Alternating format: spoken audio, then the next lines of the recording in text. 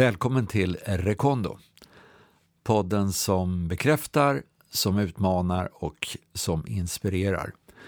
Med mig Holger Björklund som jobbar med chef- och ledarutveckling.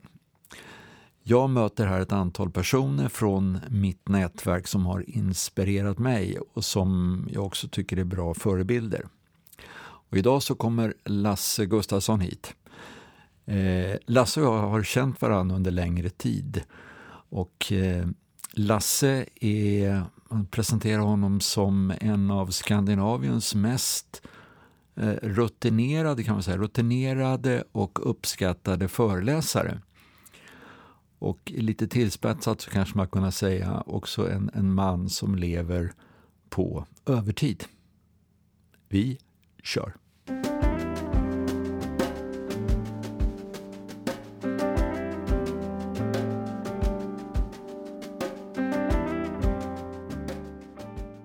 Riktigt välkommen hit, Lasse. Tack. Det är kul att få hit en göteborgare till den kungliga huvudstaden. Du tror det, ja? Ja. Nej men tack, Holger. Ja, det känns gott. Vi har ju känt varandra, du och jag, under längre tid. Jag försökte backa bandet här och gissade på 88. Ja. Men du trodde det var... Jag vet. Du vet? 89. 89 så gick jag en utbildning när du var en av våra lärare. Och då var det folkhögskola och då var det Väddö. Ja, det var det. Och det var kul. Och det var en trampolin i livet för mig, den utbildningen. Ja, det hade ju hänt någonting med dig några år innan. Ja. Du kom till Väddö. Ja. Och jag vet ju när jag såg dig första gången att jag visste inte riktigt hur jag skulle titta. Jag visste inte om jag vågade se dig i ögonen, om jag skulle försöka titta förbi eller hur det var. Alltså det var vi skulle ut och paddla, det var ett sätt att lära känna varandra. Det tog ett tag innan jag liksom hittade fram till hur jag skulle hantera dig. Och då var det din brännskada som var väldigt påfallande. Ja, just det. Kommer du ihåg hur det var när du kom? Nej, inte utifrån det perspektivet som du beskriver nu. Men ditt eget perspektiv när du kom dit? Ja, alltså, jag hade ju skadat mig då som brandman 81. Och jag fick ju då allvarliga brännskador, bland annat på huvud och ansikte. Och det är det som du såklart visar till nu, va? Men även mina händer var skadade. Och sen så gick jag tillbaka till brandkåren 83 då efter 2 års sjukskrivning. Och så jobbade jag fram till 89 som chaufför på utryckningen. Men där hade jag liksom gått i mål då några år tidigare och kände att jag mest trampade vatten. Och hade nu tagit tjänstledigt och skulle liksom ge mig själv en andra chans till en ny typ av utbildning. Så jag var ju väldigt, väldigt entusiastisk och oerhört klar över att jag hade gjort ett rätt val när jag valde den här folkhögskolan som hade alltså en hälsopedagogisk inriktning på den här friskvårdskursen. Hade du en kurs eller ett mål då, eller var det mer en riktning? Ja, man kan säga på sätt och vis att jag hade ett mål, och drömmen var att kunna jobba som frilansutbildare. Hade du den redan innan du kom? Ja, det hade jag. Och det låg nästan lite grann som en outtalad vision. Så att det fanns en känslomässig kompass som bara gjorde att jag hade en väldigt behaglig känsla av att det här är rätt väg för mig att gå. Och jag hade ju valt mellan olika typer av friskvårdsutbildningar. Och det fanns de som hade en idrottslig profil och det fanns de som hade en friluftsprofil. Och allt det kände jag igen väl från brandkåren och mitt intresse som scout. Och så kom jag till Väddö på en intervju och frågade: vad har ni för profil på er friskvårdsutbildning? Vi har en hälsopedagogisk profil. Och då sa det liksom ding i själen på mig. Det här var ju rätt. Det kände jag. Hade du mött, alltså om vi är tillbaka till 88-89, det fanns ju inte så många frilansutbildare, det fanns inte så många ändå. Hade du mött några förebilder då, eller hade du hittat på det där alldeles själv? Ja, det var så här att på mina fridagar under 80-talet så åkte jag runt bland annat på radiostationer i Sverige och även vårdskolor. Och jag hade alltså börjat att föreläsa. Och jag visste liksom att det var ett sätt att jobba, men framförallt så hade jag ju känt att det här gav mig en sån väldigt skön känsla av mening att vara i ett sånt här sammanhang. Jag kände att det var någonting i mig som blomstrade i den här typen av sammanhang, och det ville jag utveckla och ta på allvar. För jag minns när jag väl hade kommit över den där introduktionen och liksom man kunde vara som vanligt igen, så minns jag när du skulle stå upp och göra någon form av redovisning inför de andra. Och jag kommer inte ihåg vad du sa, men jag kommer ihåg att det var som musik. Och folk satt där som fågelungar i fågelbon och bara kvittrade och ville höra mer. Och jag tror att det var kanske inte orden, utan det var melodin, och det var en väldigt speciell energi. Ja. Det du förmedlade som gjorde att folk ville höra mer. Det var väl göteborgskan då? Ja, det var väl det. Var du själv medveten om att du har ju själv använt begreppet storyteller senare. Ja. Visste du om att du hade det i dig? Nej, det visste jag inte. Jag hade ingen egen värdering eller upplevelse av så att säga min retoriska förmåga, mer än att jag kände mig attraherad av det här sättet att liksom jobba och den här arenan. Det passade dig? Det passade mig, ja. Jag minns att du var med mig i Söderköping på ett uppdrag. Ja, just det. Och jag tror att du började prata om att du inte bara skulle prata om att komma igen efter en brandskada, utan komma igen överhuvudtaget och kunna inspirera andra. Jag minns inte själv vad jag sa den gången, men jag passade ju på så att säga att... Du var med på Norra Latin också. Ja, jag pryade ju, kan man säga, efter den här utbildningen på 1 år på folkhögskolan på Väddö då, så gav jag mig själv 1 år till att studera och komplettera med sånt jag var nyfiken på. Och då hängde jag ju med dig, vet jag, en 14 dagar eller vad det nu var. Var det så mycket? Kanske en vecka. Jag är inte riktigt säker, men vi var på olika grejer nästan varje dag. Och ja, där fick jag chansen att provköra lite grann. Om du skulle göra någon, alltså från det att du går utbildningen, bejakar den här storytellern, alltså berättaren i dig själv, kommer ut som någon föreläsare, någon som står på scenen, blir eftertraktad i Sverige, jobbar ihop med Unestål, gör jätteturnéer i Norge, är på väg över till Kanada och USA och göra framträdanden. Fram till nu, är det några speciella händelser, eller är det speciella pucklar, eller är det vändpunkt? Alltså finns det någonting som är speciellt viktigt för dig när man alltså ser tillbaka ifrån den position du sitter idag? Det här är ju en period på ganska många år. Mm. Ja, du nämnde ju några här. Lars-Erik hade ju varit en mentor för mig i och med att jag började med mental träning i slutet på 80-talet. Mest för att helt enkelt egentligen kunna träna mer effektivt och sådär. Och då är det Lars-Erik Unestål vi pratar om. Ja, precis. Men när jag sen då kunde börja samarbeta med Lars-Erik, så var ju det... Alltså det gav mig liksom en helt ny arena, och att också då vara med och motivera människor att ta tag i sina liv på olika vis och så här, va. Men sen har det också varit så att utbildning för mig det är som andningen. Jag måste få lov att andas in för att ha någonting att andas ut. Så parallellt med att jag har gett utbildning så har det varit väldigt viktigt för mig att också fortsätta att gå kurser och ta utbildning i områden som jag är nyfiken på. Och ett sånt där steg där jag levlade, kan man väl säga, det var när jag... Levlade, vad är det? När jag höjde nivån. Alltså en annan level, en annan precis. nivå. Okay. Mm. Ja, det var när jag började komma in på grupputveckling. För man kan säga att på 90-talet så var det personlig utveckling som jag hade störst fokus på. Så kom jag i kontakt med Will Schutz som utvecklade FIRO-teorin, alltså en grupputvecklingsmodell kan man säga. Och när jag utbildade mig för honom så var det ytterligare en trampolin. Så från individ till grupp? Ja.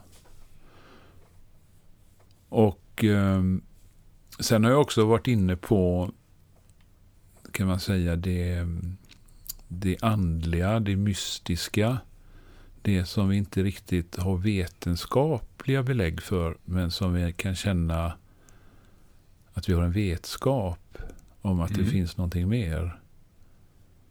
Och det har också gett mig mycket näring i att vilja fortsätta och föreläsa.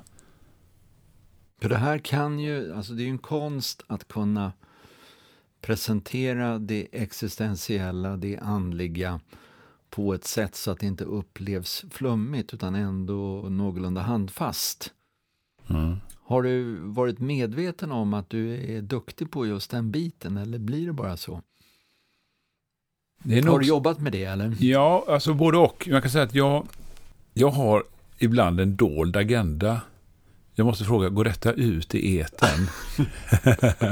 Detta kan gå ut i etern. Jag har ibland en dold agenda, vilket innebär att när jag pratar om någonting, ett exempel i mitt liv, så finns det en dubbel botten i det exemplet. Det finns alltså ett insmugglat budskap som jag inte säger verbalt eller skriver på näsan på folk. Men de som är öppna för det budskapet, de känner att de fick någonting mer än bara det som sades. Och det här gör du medvetet? Du är medveten om det här? Ja. Mm. Och sen tror jag också att det sker omedvetet. Alltså det jag inte riktigt har själv koll på det, men det, liksom, det slinker med så att säga, va? Mm. Mm. Du säger att du har fyllt på själv. Och hur mycket folk har du pratat inför? Har du någon aning om det? Nej, det har inte. Om du skulle gissa? Är det 100 000? Ja, det är det. Men jag kan inte... Är det 500 000? Nej, det tror jag inte. Inte alltså live pratar jag nu. För jag menar, sen finns det ju på YouTube och sådär. Och det kan jag se till exempel. Jag har en kort TED-föreläsning på 18 minuter. Och där är det liksom över 10 000 som har kollat på den och sådär, va. Men live kan det säkert vara över 100 000, det tror jag. Bara i Norge vet jag att det är upp mot en 40 000. Mm. A foggy day in London town had me low, had me down. I view the morning with alarm. The British Museum had lost its charm. How long I wondered. Om vi då närmar oss dagens rubrik här, att bli chef över sig själv eller leda sig själv. Du kommer just från en utbildning när du har jobbat med de här frågorna. Vad utgår du ifrån? Hur tänker du? Vad har du för idéer runt det här? Hur man blir chef över sig själv och varför det är viktigt och hur det ser ut? Den här 2-dagarskursen den bygger på att vi börjar med att så att säga vända oss inåt mot oss själva. Vi tittar på inre värden, kärnvärden till exempel, egen moral, att ta etiska beslut som du kan stå för. Och vi kommer in på intuition. Så att första dagen är rätt mycket att så att säga grotta i sig själv så här.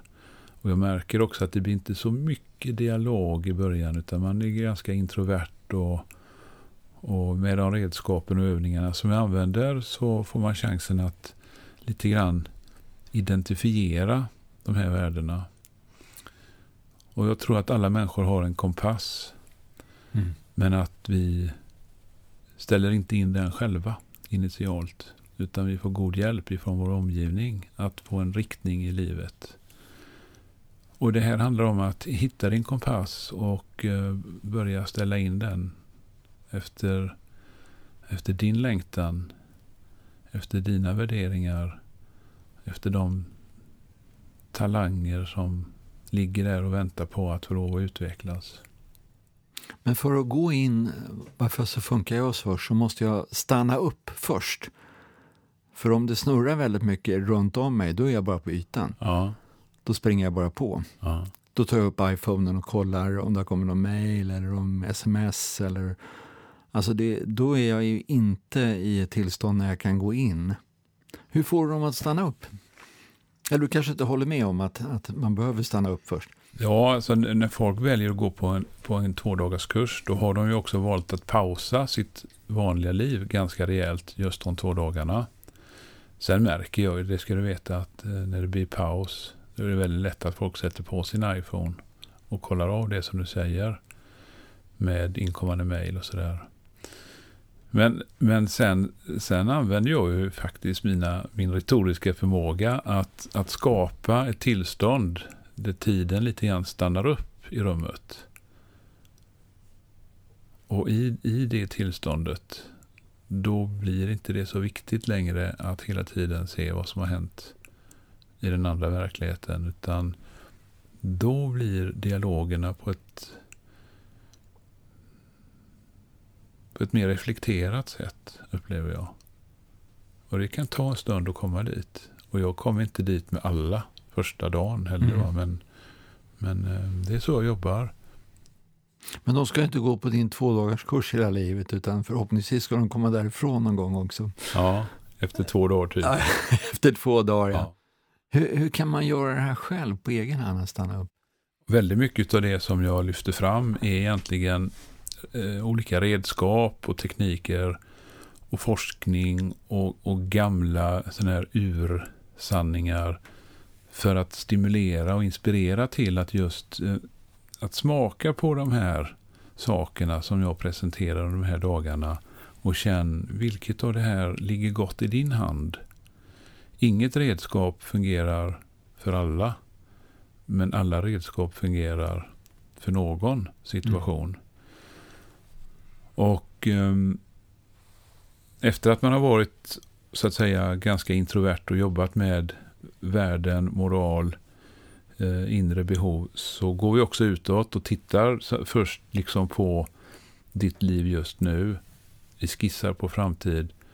Och dag 2 då, som jag ska jobba med imorgon, då blir det mer hur interagerar vi med andra människor, alltså kommunikation, lyssnarnivåer, men också sen då gruppens utveckling, ditt personliga ledarskap i en grupps utveckling. Hur bidrar du till att en grupp utvecklas eller inte utvecklas?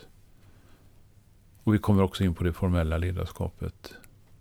Jag funderar, är det möjligt att lära sig det här på kurs i 2 dagar? Jag skulle vilja påstå att det är lite grann som när du lär dig att köra bil. Du behöver både en teoriutbildning men också praktisk övning. Och detta är lite grann smaka på olika teorier. Och också få chansen att reflektera över vad du redan har gjort i ditt liv och sätta dem i ljuset av det som vi beskriver här och se, håller det här fortfarande? Så praktiken, jag sa det idag, alltså det ska ni veta, det här kommer på provet. Och de skrattar lite nervöst. Hur menar han nu? Blir det prov på det här? Ja, i livet blir det prov på det här. Det är där som vi ser om du får rätt. För att bli lite mer konkret, Lasse, kan du ge något exempel på vad du menar med det här med inre ledarskap? Ja, ett exempel som jag tog idag, det var det här att jag minns när jag var liten fick jag lära mig att det är viktigt att vara hel och ren. Har du också hört det, Holger? Inga bromsspår i kalsingarna, det har jag hört talas om. Bland annat. Så hel och ren trodde jag ju att det handlade om kropp och kläder. Men jag har också insett då i livet att det handlar minst lika mycket om dina själsliga kvaliteter. Att du psykologiskt eller mentalt håller dig hel och ren. Och vad jag märkte när jag vaknade efter den olyckan jag var med om 81 och hade varit medvetslös i 2 månader, så var jag i ett väldigt, väldigt utsatt läge. Det var en väldigt tillspetsad situation. Jag var så svag, till exempel. Jag vägde bara 40 kilo.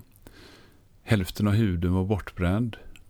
Jag var blind för mina ögon var ihopsydda. Jag var stum och kunde inte tala eftersom det fanns ett hål i halsen efter respiratorn. Jag var fångad kan man säga i världens minsta isoleringscell. Jag kunde inte ens sitta upp själv. Och ibland så fyllde de den här lilla isoleringscellen med smärta så att det knappt gick att andas. Så det var en väldigt, väldigt tillspetsad situation. Men i det här försvagade tillståndet så fanns det heller ingen flyktväg. Och det intressanta är att man har funnit när man har forskat till exempel på panik att människor som inte kan fly får inte panik. Och jag upplevde alltså i det här tillståndet där det inte fanns någon flyktväg att det fanns ändå ett lugn. Och det fanns en acceptans. Helt normalt på något vis. Eller helt naturligt så ska jag säga. Helt naturligt så fanns det i det här väldigt försvagade läget en acceptans och en tillförsikt till den här situationen. Och när jag var smärtfri så var ju det såklart ett fantastiskt befriat tillstånd fast jag egentligen fysiskt var så ofri. Och då märkte jag att om jag tänkte på goda tankar när jag var smärtfri så kunde andningen fortsätta att löpa utan någon större ansträngning. Men om jag tänkte på saker som inte var av, kan man säga, den goda kvaliteten, om jag tänkte till exempel på skuld eller oro för framtiden eller hämnd och hat, bitterhet, offermentalitet. Alltså när sådana tankar närmade sig min psyke så märkte jag direkt att det påverkade min andning och det blev tyngre att andas. Så jag undvek den typen av tankar. Jag valde att tänka på det goda när jag var smärtfri. För de stunderna var så korta i början av brännskadebehandlingen. Alltså någon form av egen mental träning egentligen. Ja, och man kan säga att jag lärde mig här väldigt, väldigt praktiskt att hålla mig ren i tanken i den här utsatta situationen. Och det hjälpte mig att bli hel som människa igen. Har du kunnat behålla det här tycker du som du lärde dig där? Eller har du tappat bort det ibland? Det är jättelätt att tappa bort den här lärdomen men den ligger mig ändå ganska nära så att jag kommer på, upplever jag själv, fortare när jag är på ett villospår där jag sänker mig själv. Men annars så, innan var jag ju som alla vanliga människor så att säga, fick jag en parkeringsbot så kunde jag gå och ruttna på den parkeringsboten i 14 dagar innan jag märkte att det började bli tungt i livet. Och ändå kom fram till precis samma slutsats att det är lika bra att betala det här så att jag kan gå vidare. Och nu befann jag mig i en situation där jag oerhört direkt fick en respons på vad olika tankar skapade för energi.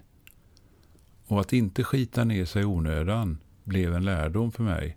Och det är för mig ett exempel på inre ledarskap.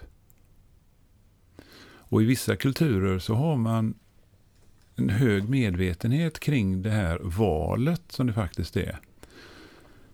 En sån här östasiatisk historia till exempel är en mästare som säger till sina lärjungar: jag har 2 hundar i mitt huvud. Den ena hunden är argsint, den morrar och den är väldigt misstänksam. Den andra hunden, den är lite mer nyfiken, går gärna fram och luktar på det okända och viftar på svansen. Vet ni vilken hund som är störst? Frågade han sina lärjungar. Och efter en stunds tystnad så svarade han själv: den hund som jag matar är störst. Och det erfor jag på det här viset. Och det här berättar du om för andra? Ja. Ibland? Ja. I och ibland sina rätta inte. sammanhang. Ja. Men du bär det med dig. Ja. I ditt förhållningssätt, i ditt sätt att vara. Och jag får göra omläxa ibland. Ja. När jag märker att jag har gått ut på ett villospår. För idag har inte jag den snabba responsen. Idag kan jag ju sitta här och slöandas utan att tänka på att det är ett arbete, eller hur? Men i det läget så var det oerhört snabb respons på vad mina tankar alstrade för energi. Ja, jag kan själv känna att det är viktigt det jag säger till andra att jag ska göra. Och det är viktigt det jag lovar mig själv att jag ska göra. Att hålla det gentemot mig själv och gentemot andra, det ger mig någon form av renhet. Jag vet inte om jag skulle vilja använda det ordet. Jag känner mig inte alltid så ren. Nej. Speciellt inte om jag kör bil och det är någon som beter sig som jag tycker är dumt. Då går helt andra krafter igång. Ja. Hur länge då, får jag fråga? För det är det som är grejen. Hur länge låter man de krafterna gå igång?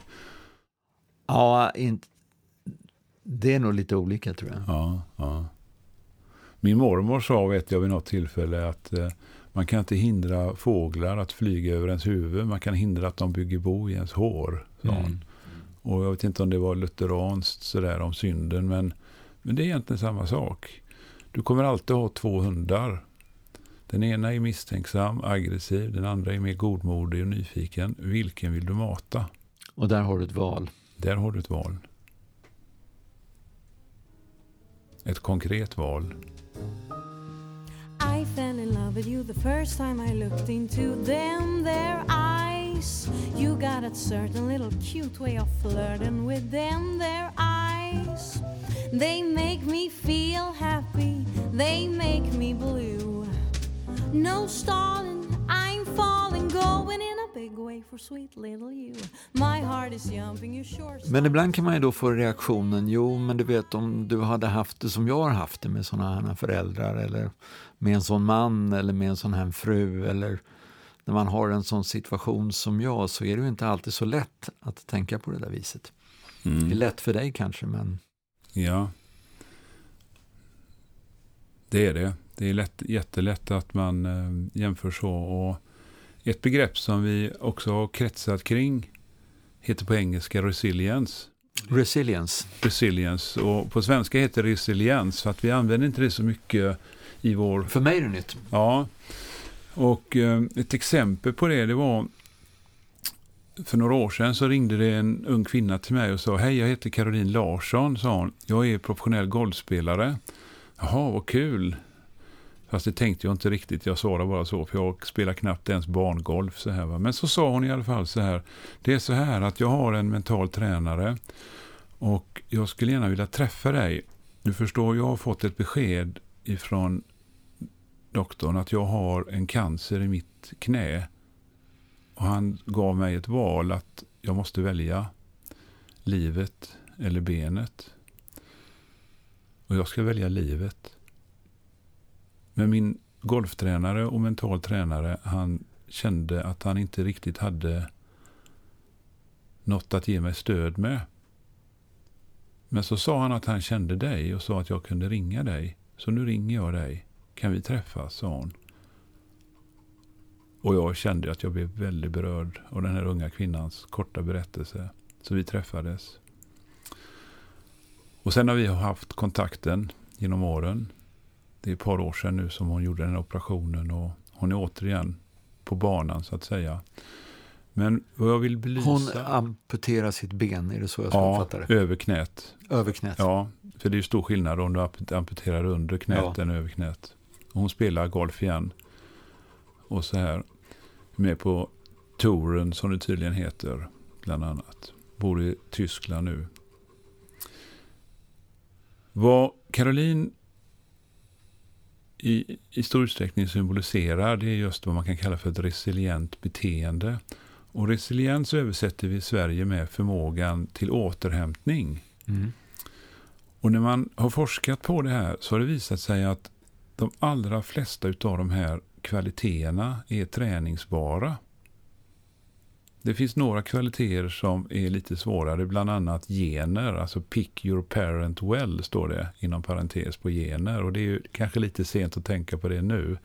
Men sen så finns det till exempel det här med ett socialt nätverk som Caroline alltså valde att bygga upp innan operationen för att just ha ett stöd i sin konvalescens och sin ambition att komma tillbaka.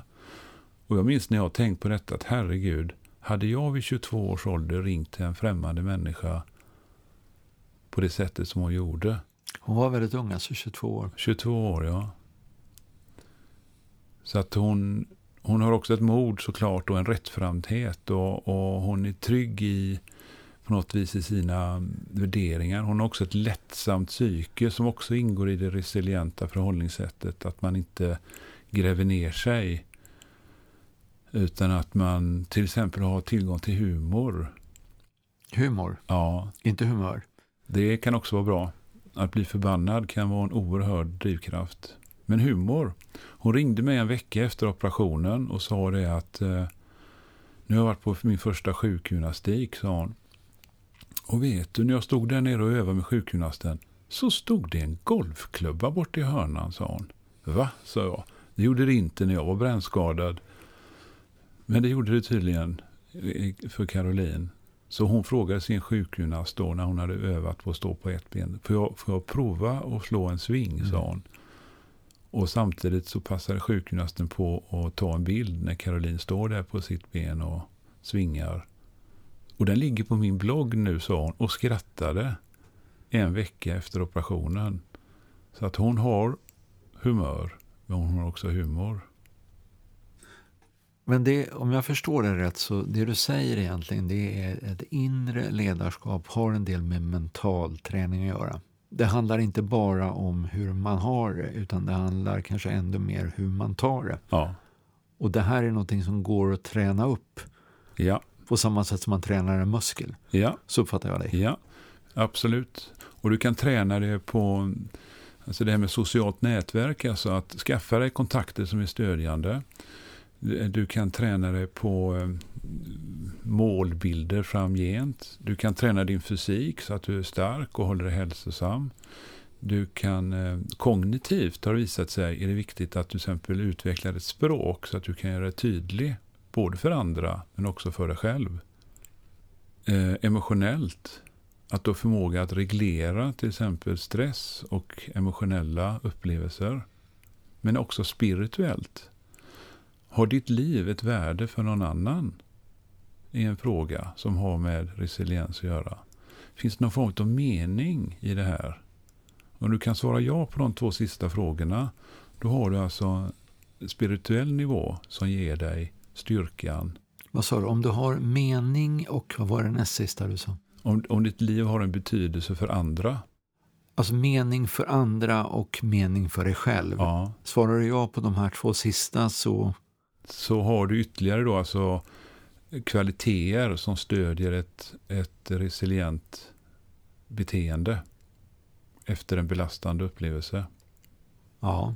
Men jag pratar alltså om att du kan ha alltså kvaliteter på en fysisk nivå, en social nivå, en kognitiv nivå, en emotionell nivå, men också på en existentiell eller en spirituell nivå. Och det här kan man bocka av själv om man tittar på de här nivåerna. Vad har jag och vad skulle jag kunna utveckla så att jag snabbare kan återhämta mig efter belastande situationer? Och det behöver ju inte handla om att du har varit i grav ohälsa och amputerat en livshotande cancer. Det kan ju räcka att du har haft en oerhört stressig situation under en period. Det är ju den största ohälsofaktorn vi har i Sverige idag. Det är ju stress. Så är det.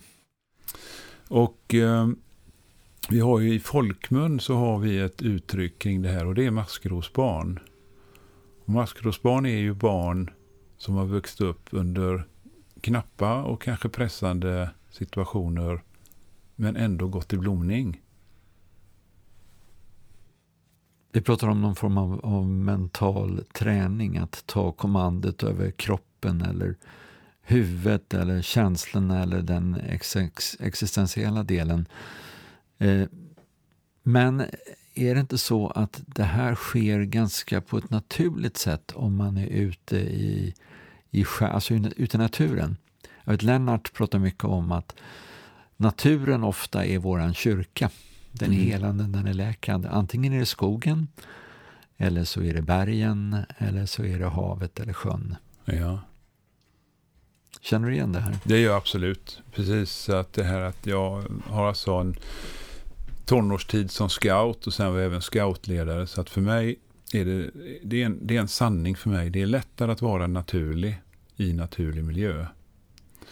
Och det här var också en drivkraft jag hade när jag anordnade läger för ungdomarna från diskotekbranden som vi hade i Göteborg för 15 år sedan drygt nu. För du var ju engagerad både i ungdomarna som överlevde diskotekbrandet men även ungdomar som överlevde Utöja, om jag kommer ihåg rätt. Ja. Men just i synnerhet när det gäller ungdomar från diskotekbranden så ordnade jag kajakläger som de kom till under 2 somrar i olika grupper med stöd då ifrån Göteborgs kommun men också kollegor till mig från brandkåren som var trygga i att hantera akuta situationer om någon skulle bli. Men då var vi just ute i naturlig miljö. Vi bodde i tält, vi lagade mat själva, vi paddlade kajak och vi pratade också om det här som är så svårt att prata om när man kanske är hemma. Alltså att verbalt få chansen att sätta ord på och börja bearbeta och ge uttryck för de här ohyggliga intrycken som allihopa bar. Det var ett sätt att börja få en distans och den distansen tror jag kan vara läkande. Och det var alltså lättare. Jag minns att vi frågade ett gäng killar som kom från samma stadsdel. Hur har det varit de här dagarna på det här lägret? Jo, det har varit kanonmannen, sådär sa de då. Ja, det har varit det. Var roligt att höra. Men hur var du pratade om branden då? Jo, fan, det var jobbigt mannen, men det var bra. Sådär. Okej. Men ni är ju ett gäng kompisar. Pratar ni om det här när ni är hemma på ungdomsgården? Nej, fan mannen. Gör ni inte det? Men du sa ju att det var bra.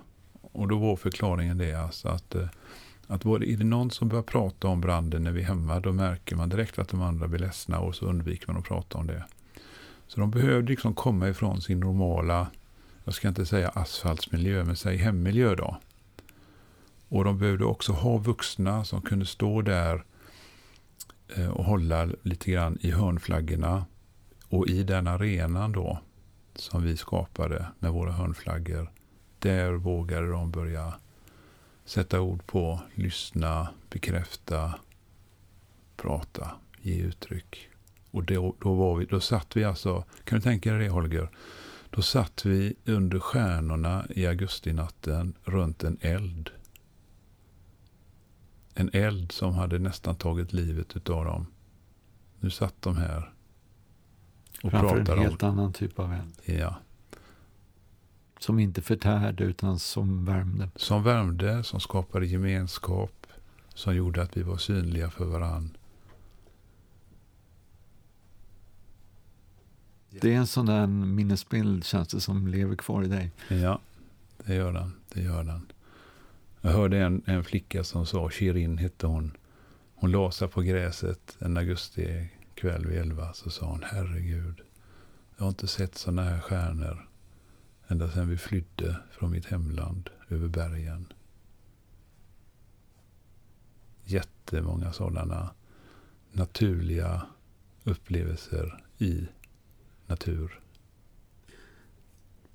Men även människor som inte har varit med om någonting så här traumatiskt. Händer det någonting mer när man kommer ut i naturen? Använder du även i andra sammanhang naturen? Eller har det varit mest vid de här katastroftillfällena? Nej, det var faktiskt så att efter utbildningen då med dig bland annat 89-90 så byggde jag upp ett kajakcenter på en ö på västkusten. Och min ambition var att just skapa teambildningsutbildning i naturen med kajak bland annat. Kajaken är ju ett fantastiskt bra redskap om du vill pröva det här med förändringsmod.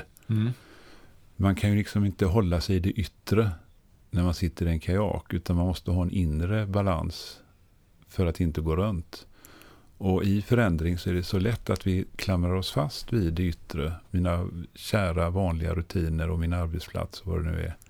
Men att hitta den här inre tryggheten istället gör ju med att jag kan vara mer flexibel i det yttre. Och symboliskt då alltså att låta kajaken röra sig i dyningen, i vågorna. Men istället ha en inre balans. Då kan du följa med i de här rörelserna som är i det yttre. Så att jag hade alltså under flera år jobbat med grupper och var väldigt trygg med att jobba i grupper i den här miljön.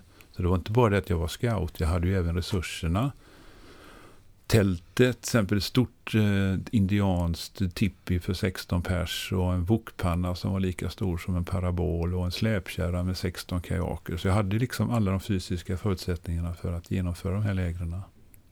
Men idag är det andra verktyg som gäller? Ja, det är det. Jag har inte kvar liksom det här centrat längre. Vad har du för verktyg idag? Idag upplever jag nog att jag jobbar mer med olika övningar, och det har hämtat en del inspiration ifrån teambildningssituationer jag varit i. Men jag låter också människor utvecklas i att pröva och öva. Jag har till exempel ihop med en kollega en 5-dagarskurs i retorik, människor som vill bli tryggare att hålla tal. Och det är väldigt mycket korta teoripass, praktisk övning, feedback på det, korta teoripass, praktisk övning. Så att det varvar vi. För där behöver du inte en kajak för att hitta en balanspunkt. Det är ju ett sätt, men att hitta en balanspunkt i dig själv när du står och ska berätta inför andra, inför grupp, det är ju ingen dum variant. Det är ingen dum variant, och där är ju egentligen den röda tråden är ju din inre balanspunkt som gör att du har någonting att hålla dig till. De som lyssnar nu på det här, finns det något sätt man kan träna hemma för att hitta den där balanspunkten om man inte går på kurs med Lasse? Nej, man måste nog gå på kurs. Alltså, röd tråd är ju egentligen att vara väl förberedd. Så ska du hålla ett 50-årstal eller något sånt där, så kan det vara ett sätt att man förbereder sig.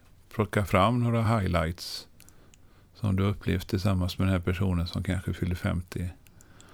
Sätt ihop dem och se, finns det någonting som är en gemensam nämnare? Då börjar det snart utvecklas en röd tråd.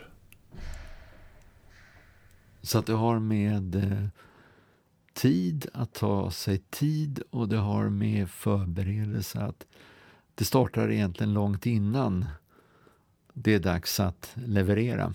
Jag lärde mig det som brandman, att åker du sällan och räddar människor över stege på 30 meters höjd, då måste du verkligen öva ofta hur det är att rädda människor över stege på 30 meters höjd.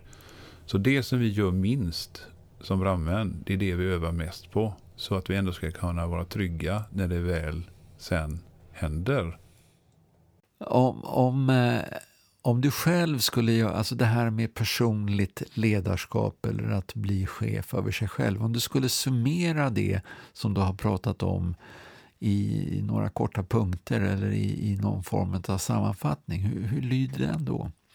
Eller nu kanske man ska säga. Ja, just nu så tänker jag att den här kursen som jag har i personligt ledarskap handlar väldigt mycket om att tydliggöra vem jag själv är och kunna stå för det.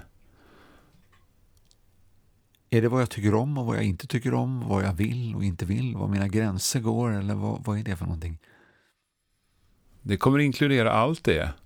Men i grund och botten så har du väldigt mycket inom dig, och kan du vara dig själv i stor utsträckning, så tror jag också att du kommer att kunna vara en tydlig förebild. Så genom att våga vara den jag är fullt ut och vara någorlunda ren i det inför mig själv, så blir jag en förebild. Ska jag uppfatta det någon på det viset? Vi har ibland väldigt starka ambitioner att vi ska bli någonting. Men tänk om det är så att genom att bara vara dig själv så är du en väldigt sann förebild i ditt varande. Och vad det spelar för roll, hur det inspirerar andra människor, det vet vi inte alltid. Men jag tror att det är det bästa du kan vara, just dig själv. Tack, Lasse Gustafsson. Tack, Holger.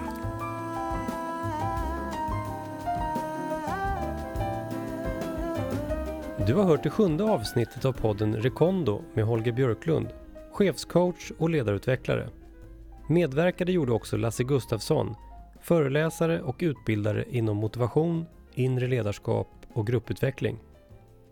Musiken i podden kom från Hanna Svenssons album Each Little Moment, utgivet på skivbolaget Volensa. Du kan läsa mer om podden, Holger Björklund och musiken på rekondo.se.